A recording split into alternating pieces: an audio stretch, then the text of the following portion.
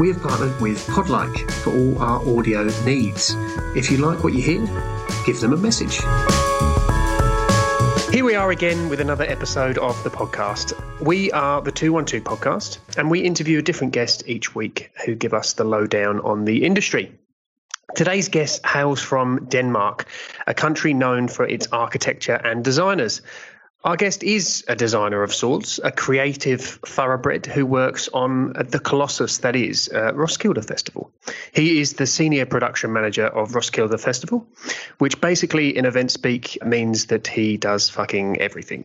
Screws need fixing, he'll be there. Shelter needs building, he'll be there. And we want to dive into some of those epic challenges and mismatches with him. Please welcome to the podcast, Lars Liliengren. How are you and where are you today, Lars? Thank you, Daniel. I'm in our offices in Roskilde, which is just 40 kilometers outside of Copenhagen, the capital of Denmark. And back in office after a long summer holiday and working on bits and pieces and getting ready for Roskilde Festival 22. Perfect. When's the big day hoping to go ahead? The festival is a week, and the first couple of days we opened the last Saturday of June. We opened the campsite. And on that day, 60,000 kids jump into the campsite and they stay there for a full week. And then we have the main days, which kicks off with the first days of July. And then we finish on the first Saturday of July 22. Amazing. I just wanted to, as we always do with our guests, Lars, is the industry is really it's a tough one, and there's a lot of mad people in the industry, and you have to be slightly mad to get into it. And I just wondered how you started in your career. Well, that's actually, yeah. I'm one of the weird and mad ones because my background is actually I'm a school teacher. That's my background, and I worked as a teacher for 8-9 years at a boarding school, teaching kids age 16 to 17. But it all kicked off. I'm from Odense, which is the third largest city in Denmark, where Hans Christian Andersen was born. And in my teens, I got into music. During the summer, there were a lot of concerts going on in my hometown. And I went to one of them with Walter Trout. And there was this amazing guitar player, a real gunslinger in his band.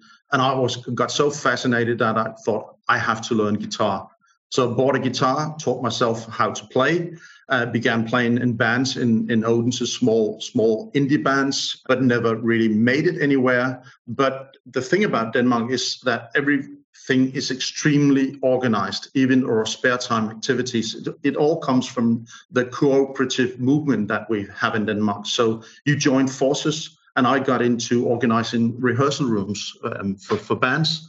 And through that, I began volunteering at a venue in Odense, which is called Posten, 600-cap venue run by volunteers, only a few employees, but doing a full program throughout the year. And through that, I began working with some band as a driver and a backliner, and quit the bands, actually quit working with music for a couple of years, became a manager at Burger King, then went to teaching training college, became a teacher, worked at a boarding school. And then at the boarding school, I had a colleague who was volunteering at a local venue in Holbæk, which is 60 kilometers from Copenhagen. And his job was to do the programming. And he was sort of, well, I've had my years. Lars, do you want to take over and do music programming at the venue? And I said, of course I would. And then the ball started rolling. I got back into working with music again. This was the early zeros. And I had done that for 8-9 years while working as a TV full-time. A newly formed booking agency asked me to join them as a tour and production manager. And that's how I went from being a teacher to becoming a full-time production manager. That's the kind of life though that you you hear all these people that get into music, and that is actually, that's not, I mean, I haven't heard that pathway, but the pathways that you do hear, they're never basic. There's always some sort of story to it. Do you agree? Yeah, I agree. There are many educations coming up now where you get to work with events in a more and being trained in a more professional way. But a lot of us are self-taught, and I think what's common for all of us that at some point in our teen years we've seen the light. I saw it at the Luther Allison concert, and whenever I do a Roskilde Festival or whenever I work at a big event, I always look for the 16-year-old kid in front of the stage, because that's me. And then I see myself again, and that reminds me, this is why I do it. I do it for that 16-year-old kid at his first or her first concert. And you see the sparkle in their eyes, and well, that's why I do what I do. It's to give that thing back to the kids. Yeah, awesome. And I guess you, as you mentioned there, you were teaching kids as well of that age. Were you teaching music at the time? No, English, media, and social study. I always kept my music thing as a private thing, because you have to be really good to teach music. And I'm self-taught. I don't read music. I can play guitar, and that's it. I wouldn't be able to teach much, apart from songs that I wrote with my indie bands back in the days.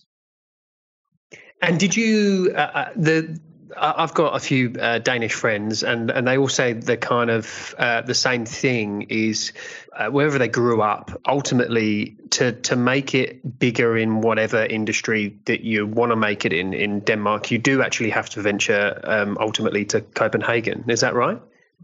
Yes and no, but Denmark is a small country. We're 5.6 million people in Denmark, and Greater Copenhagen is around 1.8 million people, and the island where Copenhagen is, Zealand, more than half of the Danish population lives here. So it's a center of energy, and everything happening in Denmark more or less is around Copenhagen. Well, and that's not true, because many of the festivals during the summer are spread throughout Denmark.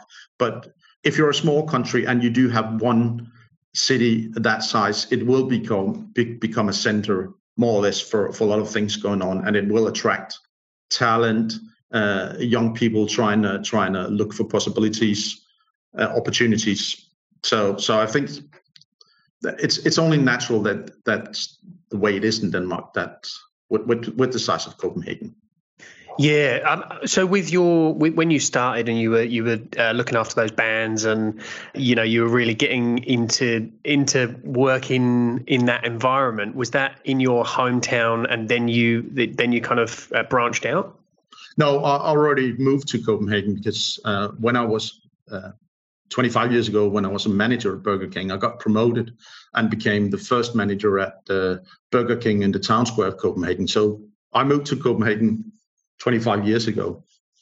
So I was already in Copenhagen, so it was super easy for me to jump into the next job after teaching.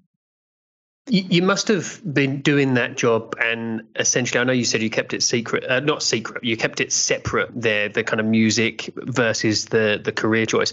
But you must have, while you were a manager at Burger King, you must have been dreaming of something else to do with music. Of course, I still do. I still keep buying guitars. I still play at home, and the thing about being a manager at Burger King is that you run a shift, and it's different from running a show. But you go to work, and you see happy faces, and you get things done, and you make things happen. And that's always been my thing. That I've always been good at organizing things, and my main competence is making things happen and helping other people succeed. That's my thing. That's what I do, and it's always been a part of me since I was a teen. So, which essentially is something that you need to do at festivals a lot as well. Is building people's spirits, because I mean, if you really want to test someone, it really can crush your spirits if you can't put in the hours and the work. Yeah, and Roskilde is a really special organization, because we're around 60 employees, and when we hit the festival site, we have 30,000 volunteers joining us.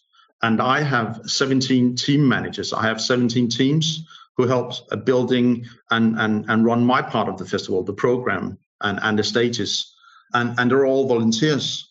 And to keep people motivated, you have to involve them, especially if they're in a management position, and you have to elevate people from where their forces are and helping them to succeed by involving them and having them all the way on the journey towards what we get to do on site.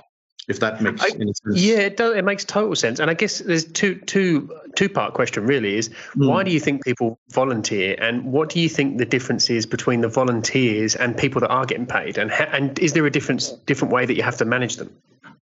Oh yeah, there are different ways to manage them. It's a lot about the currency that you deal in when you work with volunteers is blood, sweat, and tears, and what they get out of it is that you're part of something bigger. You get to do something that you don't get to do in your everyday job. And being the size of festival that we are, with 80,000 guests and a total of 130,000 people during the main days on site, you are part of something really, really big. And the resources we have once we hit site are endless, more or less.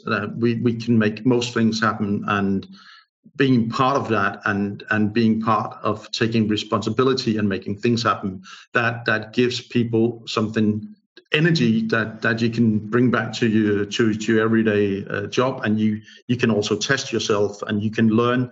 We even have our own leadership lab, which is a leader education internally that we run for volunteers, and it's a 10th month course that 20 to 30 of our volunteers managers do every year. So that's something where you can test yourself and you learn a lot about yourself. You learn a lot about motivation and leading others and helping others to succeed. I think it's hard to believe in other industries, and I have this conversation with my parents before as well, and if you're not in the industry, you don't understand why you have to volunteer or not get paid for something before you're actually working in the industry. And why do people? What is it? Is it that it's just for the greater good, and you know that you're working with someone locally, or do you get international guests coming to volunteer as well? We do get a few international volunteers. We have some coming in mainly from Norway and Sweden, but also from UK. We have volunteers coming in, and it's also when you come to Roskilde, you're part of a very large community. You have your own volunteer village, you have your separate camping, and you are in it for the greater good and for a lifetime experience. It's the community you join when you do it, and it becomes a part of you. And I guess that's it. More proof of that is that you saying that you have different people coming from different countries. I'm assuming that the actual mutual language that you all speak is English. So you have to probably. I mean, you would think a festival in your own country that you'd be speaking the language of the country, but essentially, if you do get volunteers from different countries, the English seems to be the go-to language. Is that right? English is super easy in Denmark. Danish is a really small language. And we are taught English from grade 1 in school, so it's very easy to get along in Denmark as an English speaking person. And most of our volunteers are Danes, so Danish is spoken in the organization. But if we're joined by international volunteers, the team will speak English. And a lot of the information handed out to volunteers will also be available in English. So it's super easy to get along in Denmark speaking English. And if you move to Denmark as an English speaking person, you'd realize that all information available from authorities, you can also find that in English. So it's actually hard to get to learn Danish because Danes are always willing to speak English. So it's easy to get along in Denmark. Yeah, that makes sense. Why? And this is just because I've worked in the industry as well, but what is your day-to-day like, and why did you pick that specifically? I mean, you're saying that you had a bit of a stint with the artist management and some other components there, especially with the teaching. But why production? Did it pick you, or did you pick it? It picked me, but again, that's what I always like to do, is making things happen. So when you start working with other people, when you start working at volunteering at venues, if you have the talent, very often a manager would come and say, Lars, could you please help out here? Could you do that? And I'll always try to, whenever I was given a task, even the most boring one, always try to make it my own. So that I, as early as I could get into a task, I would always try to take over and run with it from there and learn from it. So it's both ways. It's always been part of me, doing production. Even when I was a kid playing, it was always be something about organizing things and making things happen. So, well, do you still get goosebumps when you've finished it, like when you've created something? I mean, Roskilde is such a festival that's on the map. Essentially, it's an international festival. It's not just a European. It is, people know about it. Yeah. Do you still get that when you're working there? Yeah, I do. There are always these moments when we open to the campsite and you're seeing these 60,000, and it's 60,000 kids, age 16 to early 20s. They're there with the tents, they're ready, waiting for the queue, and then they run into the campsite, find their spot, and within half an hour, you have a complete campsite built, but with all the tents and the kids beginning to turn up the boom blasters and have a party. That gives me goosebumps. And then there are moments during the festival, during concerts, where you catch that 16-year-old in front of the stage. And, well, there are moments every festival where I get goosebumps, and it's so great when you're caught in these moments, because that reminds you why you do it. Is there a particular one that you can think of in Roskilde in particular that was just like a wow moment? We've spoken to a few people on the podcast. There's one in particular where I'm thinking of the managers or the owners of the festival. She was talking about Prince and how she had to stop a production meeting and leave to go and listen to it. Is there any moments there that's just going to stick in your memory forever? Yeah, well, it's not one artist, but it's Arena Stage, or second largest stage, which is a tent, and it's a 17,000 capacity tent. So it's a massive venue. It's almost a stadium, but it's in a tent. And whenever I get the chance, I go to the stage left side and stand by the monitor.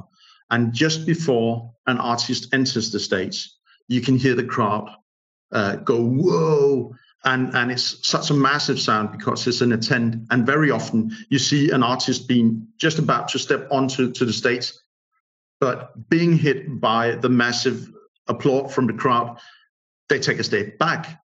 Whoa, what's going on here? And that's always, that strikes me how massive that is what we actually do, that even artists who had a long career, they can still be hit by the audience when they're just about to enter the stage. I remember, I think it was 2009, I saw Robin with the coolest show, with a really good stage setup, and she was about to enter the stage. And Robbie is a very calm, amazing artist, but she had to take a step back when she got hit by the applause from the audience just before the show, and just took her half a second and then onto the stage and did. And is that the tent itself that kind of holds in the sound, or what's the? Yeah, it's the sound that you get in, because the sound of the audience is contained in the tent, and it throws onto the stage. We've been working a lot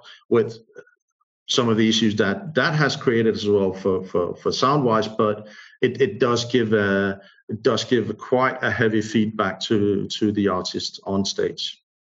Yeah, that's amazing. It must feel just so good to be there. You mentioned Robin there. What's some of the others that you maybe even you felt like a pinch yourself moment?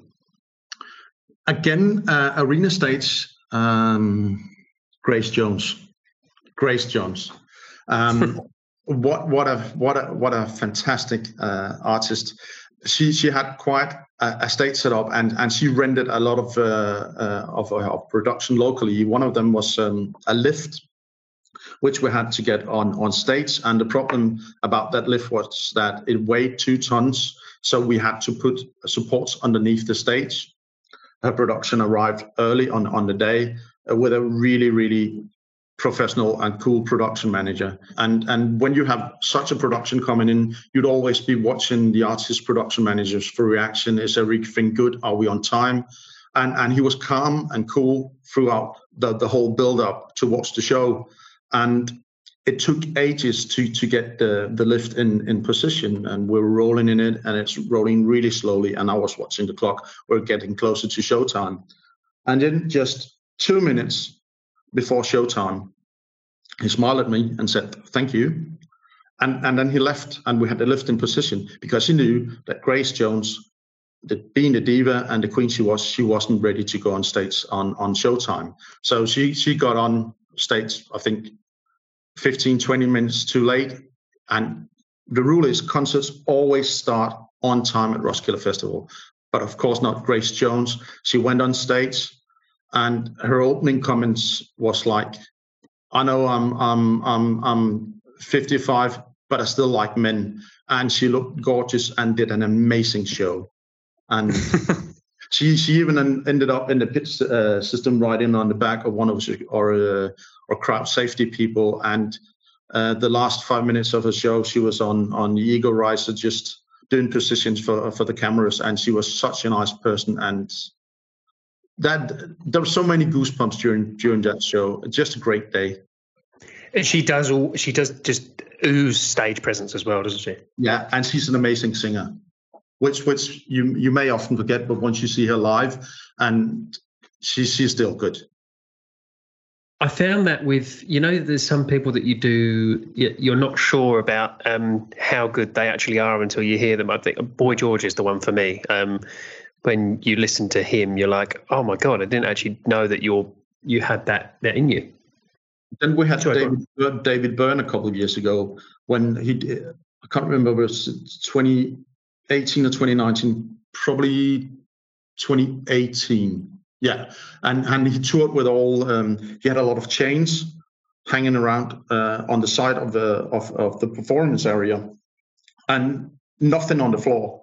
All artists and David Byrne himself wore their instruments and their microphones. So there was nothing on the floor, and they could walk through the chains. So if a part of the band was standing behind the chains, you wouldn't be able to see them. And once they had a part in the song, they would walk on stage through the chains, and it looked amazing. I think you can find a lot of recordings of the David Byrne performance 2018 on YouTube. Go check it out. It's a crazy show and an amazing performer. That sounds amazing. And I guess that you've mentioned there as well that these are just production queries or things that need to be set up that you actually know about. But obviously you know that there's going to be these ad hoc requirements that need to come in. Is there? How do you deal with those? How do you deal with those ad hoc inquiries that have that weren't agreed upon? A lot of them, I would say that advanced production, the preparing of the show has been quite thorough. Of course, there are always things which are forgotten, but it's mainly on the smaller stages. And we have a backline company. They moved their full storage to Roskilde Festival, so we can supply basically most instrument needed backline wise when a guitar is lost in the airport or someone else decides to join during the show. We can handle those things, and we have all our rental companies on site, and many of them have storage in Copenhagen, move some of the storage to the festival. So we're able to handle many things, even during shows. One of the really weird ones and special ones we had was in 2015 or 2016. Damon Albarn from Blur has a project called African Express, and it's a project that is created to make awareness of West African music and to promote West African music, and of course also a charity project trying to scrape in some money for West African music. So he was doing a 5-hour show at Arena Stage, And I think we started out with 100, close to 100 different performers, band members coming on stage during these 5 hours. And one of them was Warren Ellis from the Ava and the Bad Seed. And we had to build rehearsal rooms behind arena stage because once the show kicked off, they had 2 days for rehearsal, but they couldn't finish. So we had to let them rehearse during the show. So we had rehearsals rooms behind the show during African Express going on. And 15 minutes into the show, Warren Ellis, he comes up with the idea that First Aid Kit, they played Roskilde Festival. Shouldn't First Aid Kit join us? Of course they should. So we had to get the 2 girls from First Aid Kit into the rehearsal rooms and get them acoustic guitars, and off it went, and they joined the show. And that was happening. The show had already begun, but we managed to get First Aid Kit squeezed into the show later on. Which is mad, and I think that's the thing. Is you in production in itself is you just have to be so adaptable, don't you? Yeah, but yeah, and as well, you have to listen. You have to understand what is the production manager or the artist actually asking for. You have to, and I'm so glad that I've had so many years as a teacher working with teenagers that teenagers can be troubled, not always saying what the problem really is, but I think I'm fairly good at reading people, and these skills helps me a lot. But I think it's always very important to listen thoroughly to what you're being asked and what the idea is. And I try not to say no too much because it's in the interest of everyone to get the greatest show happening. And if there are good ideas, we should really work hard on making things happen, because that will be an add-on to the audience experience, and we are there for the audience. That's why we do what we do. You almost have to be a therapist as well, don't you? Yeah, therapist, consultant, because the day after they're on to the next show, so they don't come back for the next session, sadly. and that's it. Is like you have all these different personalities. I mean, you've just mentioned there. You've got the volunteers. You've got key stakeholders. You've got the volunteers. You've got the production side of things. You've got the artists themselves. You've got all these other components. But if you wrote it down on paper, it probably wouldn't work. But it just does, doesn't it?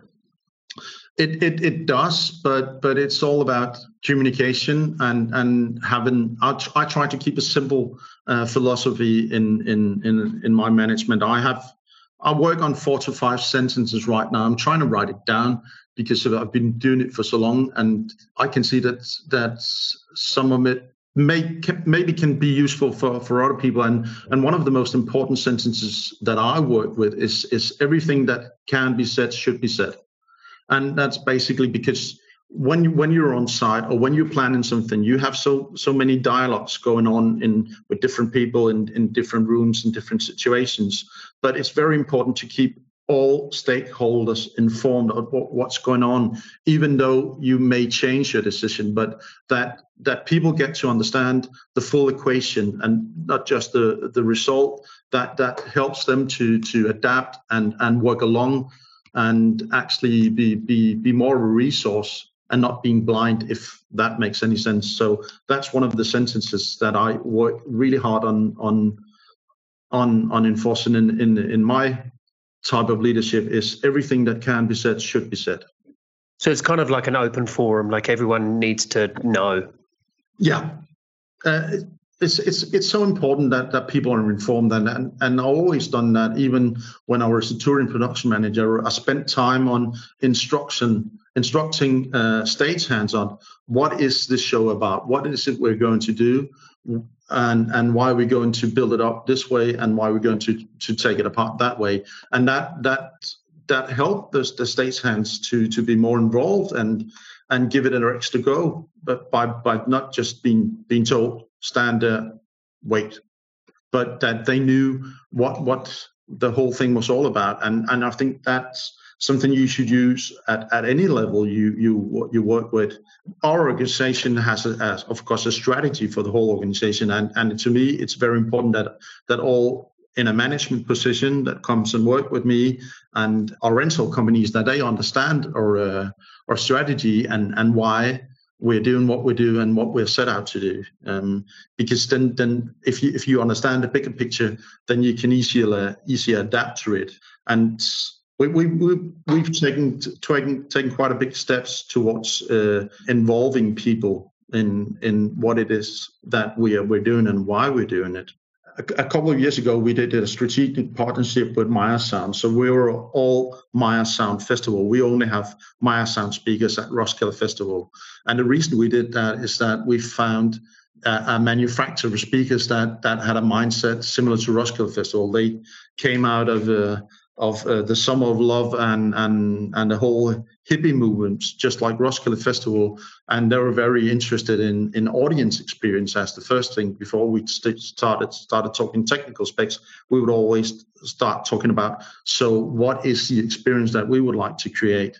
And from that partnership, my team and I got the idea that we would start hiring our own front of house and monitor guys, so that they could be able to communicate to an artist production manager, an artist front of house. What is Roskilde Festival about? What is this stage about? What is it? What kind of audience experience would we like to create? Because very often you get down to the basics, you get down to the thing you have to do. But if you don't understand the bigger picture or what you set out to do in a bigger perspective, I think you're more likely to fail than work along.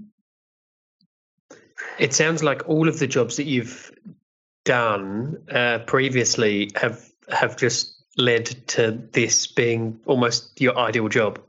Yeah, yeah, I would say so. You're right, actually. Yes, that has been my path. Do you look at other festivals that you want to work at, or you're kind of content? I'm very content. Of course, I see other festivals that do great stuff. And I think especially for the last 10 years, the limits of what festivals are doing seems endless. There is so much good stuff going on, especially from what I've seen in Europe. And the competition is really big now between the festivals, which is good. But there is also a lot of inspiration to be had from many other of the festivals, especially some of the new ones. In Copenhagen, we have a new one, which I think it's 10 years old now. It's Copenhagen, and it's a metal festival taking place almost in the center of Copenhagen at an old shipyard. And the whole environment that they've created for all the metalheads, they've done a really good job, and it's so good to see that when someone does a specific genre festival, that they go almost all the way and they keep improving the audience experience every year. And I really like to see that you don't think of the audience experience as just being the stage, but it has to be from whenever you get close to the site and you're about to enter the site and your whole journey through the site. You should focus on audience experience, which is another word that another sentence we always work with whenever we do decisions of changing things at our site is we look each other in the eyes and say, we have to see this through the eyes of the audience before we do anything. Because very often you get down to the basic, the things you need to do and all the practical stuff, but take a ride in the helicopter and see it all from the eyes of the audience when you create an event. And that is happening in many places now. I think people are really pushing the boundaries and the bars of what a great festival experience is. What are the other festivals that you admire, not just in Denmark, but you were talking about some of the international festivals. Are there some that stick in your mind? Yeah, Lowlands in Holland is a great festival. It's different from Roskilde, but they're again not so different. They have a a smaller site, and one of the same challenges as Roskilde. We don't have a lot of trees on the site, nor they do, but I think they do a really good job on creating an interesting site for the audience. That's one of them that pops up in my mind. Yeah, that's a really good festival. And who's you mentioned a few of the bands that you have seen that have kind of blown your way. Is there one in your mind that maybe it might be coming up, maybe you can't tell us, but is there one in your mind that's kind of like your dream guest? Well, there isn't sort of a production-wise a production I would love to have at the festival. For me, it would all come down to the music, and Arena is an amazing stage. And well, I began working mainly at Arena stage when I joined the organization, so it has a special place in my heart. So I can think of so many artists that I would like to see playing Arena. I would love to see Daniel Lanois playing Arena stage, and if ever REM is reformed, I'd love to see REM play Roskilde Festival. But production-wise, I can't really think of any tours that I dream of. They just come. So just looking forward. They're all full of surprises. They're all full of surprises, and very often with a thorough advanced production, we always hit the good compromises. Because playing a festival is a challenge for a touring production, especially the larger it gets. Because you, as a touring production, as an artist, you have one show. My challenge is that I have one show, and it begins on the main site Wednesday at 5:00, and it ends Saturday night at 4:00. That's with 160 bands performing in that show on 6 stages. So. In the beginning, there can be classes, but I think with a thorough advanced production, you always find the good solutions. And of course, once you hit the site, you're as prepared as you can be. But then you have to work on solutions on the surprises that pop up, which no one had thought of because no one had been to the festival before. But I usually think that we find good solutions and common ground with the productions visiting Roskilde Festival. I mean, REM would be pretty sick to be watching that as the sun setting. Yeah, it would be, and again, it all comes down to music to me, and an amazing band. And again, Michael Stipe. Once you've seen Michael Stipe live, you realize what an amazing singer he is. Have you seen him? Yeah, I've seen him in Copenhagen, just on one of the last tours. Yeah, amazing. Do you still, so even, and this would be unusual for most professions, but so do you still, you work within music and the production and working at the festival, do you still go to venues after that as well and see bands?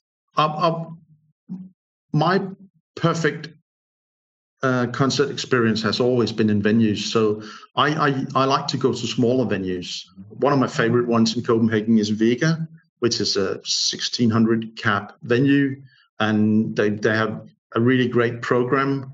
If I am to go to a festival of my own choice, I always go to Tønder, which is an old festival in the southern part of Denmark, folk and roots festival, but a really small one. And I'm into American roots music and bluegrass, so that's the type of stuff I go. So I never go to a stadium show unless it's work or meeting a production.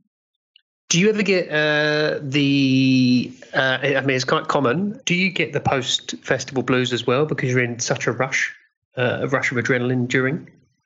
No, not really. No, I don't. It's more a satisfied feeling of a job well done. And the weird thing is that we finished the festival Saturday night, and then the audience has to leave the campsite by noon Sunday. And actually, I always go on summer holiday the Friday after the festival. So Teardown is is super quickly, and all the paying bills I have to do, I get that done in a week, and then I'm off to holiday, and that's much needed because it's long days. But I don't get festival blues. I just look forward to the next one and all the things that you want to improve and do better for the next year. But no. What are the 2 weeks or 3 weeks leading up to the festival look like in terms of hours? Some people who are in the industry know, but I think what are you talking about? 15-hour days leading up to it. The week up to where we open the campsite, the days are long, but they're not stressful for me because what I do, April and May are usually the stressful times for me because I do most of the advanced production for the main states, orange states, and then I have other people coming in helping out, doing hospitality, advancing the other stages, and then I have to finalize all the plans with rental companies coming in. So the week up to the festival, I'm not that busy. I'm not necessarily busy during the festival because I have people doing their thing. So I'm more there to support, help out if there are situations. So the stressful time for me is actually April and May. We've spoken about this during this episode, and I just want to see how my aim is, Lars, and you can tell me if I'm completely wrong. But I mean, all you talk about, just hearing you and hearing the excitement, I mean, it all boils down to the fact that the festival is just a great atmosphere for people to go to. And I wondered if most of my Danish friends that I know, whenever they've maybe lived in another country, they're surprised at how much culturally other countries particularly might be going out. I mean, the Mediterranean is a perfect example. They're constantly going out, whereas in Denmark it might be seen as more you're at home with your get-togethers because it's too expensive to go out to the bar every single night, whereas other countries it might be a bit more attainable. Do you think there's a layer of that excitement for Danes at Roskilde that they can't wait to get into it because they've been saving it up?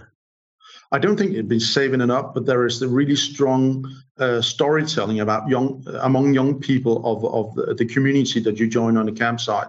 That is where you go for a week and you can be whoever you want to, and there's a lot of freedom. It's a very safe festival. Not many problems at the festival, and it's extremely safe. And there's a really loving, great atmosphere on site, and that is the audience coming in. That's the story that they bring on site to the festival, and that are so important in creating Roskilde Festival is their attitude they bring on site, and that's something that's been building up over the last 49 festivals. That is the vibe of Roskilde Festival, and it's very different from what you would experience in most countries or most larger cities. It's a community, and you're there and you meet people who you would never talk to, but you all look the same. You're all a bit dirty and in shorts and your favorite band T-shirt, and nobody cares. You're just in it together. Yeah, you're painting quite the picture. You also, as well as the Roskilde stuff, I just wanted to touch upon some of the other things that you have done. I mean, you said there you've got the head of production at the booking agency, which is Copenhagen Music, and then you've also worked with some Danish artists, Lucas Graham and Alphabet. I wonder how that shaped what you're doing today. I learned a lot from touring with those artists because the company Copenhagen Music was founded by Copenhagen Records. It was actually a record company who opened the booking agency because they realized that record sales was going down and streaming was not kicking in yet. And the fantastic thing about working at Copenhagen Records and Copenhagen Music was that they signed artists in for more than an album. They signed careers, and they wanted to build up careers. So they were really good in their talent work and spotting talent. And Alphabet was already signed. They moved back from London to Denmark, and I got to tour with them and work with them. Extremely professional and very nice people to tour with. And at the same time, a talent scout spotted Lucas Graham. So I was actually on the journey with Lucas Graham for the first 3-4 years of his career, and his first tour manager. With the first gigs that he did outside of Copenhagen were 2 very small venues, but completely sold out. So working with Alphabet, a very professional and an experienced artist, to Lucas Graham being an upcoming artist and becoming a really big name has taught me a lot about all the different levels of an artist's career there is, and all the aspects of touring in different sizes and different moments in a career.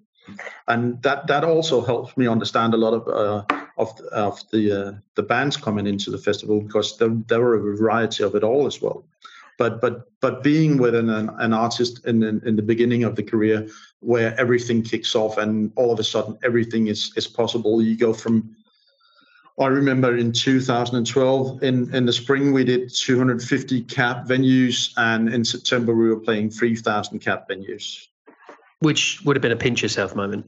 Yeah, it was amazing, but it's also a tough one, because often you see an artist grow, and not all of the crew may be able to grow with the same speed. Some crew members may be old friends, and all of a sudden their learning curve can't follow the success of the artist and the size of the venues that you play. So that's really tough when you sometimes have to replace loyal, good crew, but now you hit the ceiling. So, but there again, that's the part of being a production manager, as well as the role I have right now with Roskilde. That sometimes you also have to do the not so fun part of it, that you have to lay off people. But that's not just something that you do you're not part of it anymore. You have to spend time with people and talk about how they can still build a career, even though they're not part of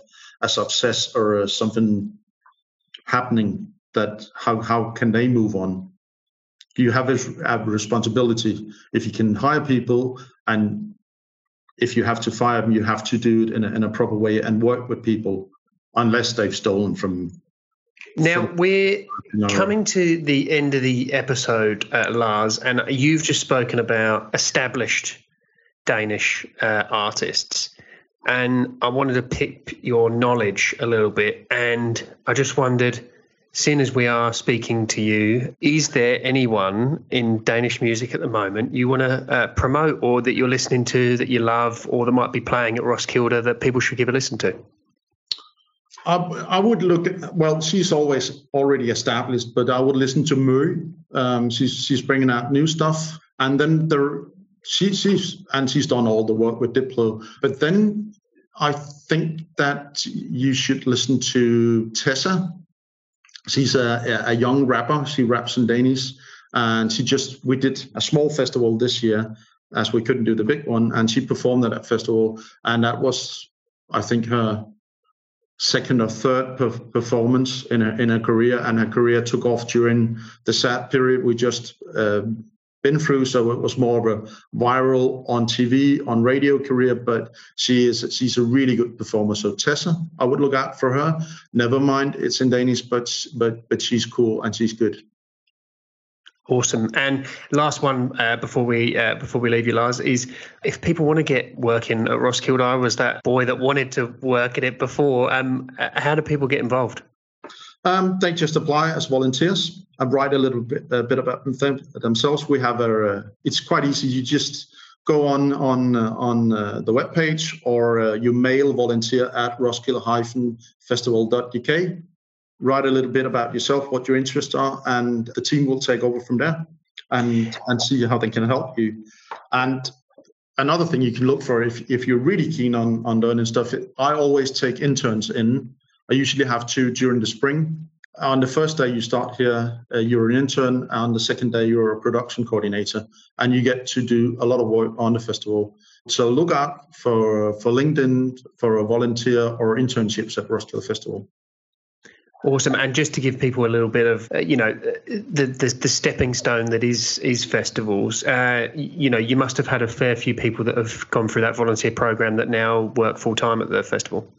Yeah, many of. I was a volunteer as well when I worked at Arena States. Before I actually volunteered while I was working at Copenhagen Music. So I took a week off touring and went and volunteered at a festival, which is quite strange. But again, the community dragged me in. But it's a good foundation for moving on in the industry is actually beginning at the festival. That's also a good place to build a network through the festival. Awesome. Lars Liliengren, it's been great speaking to you, and thank you for joining us for this episode. It's been a pleasure. Thank you, Daniel.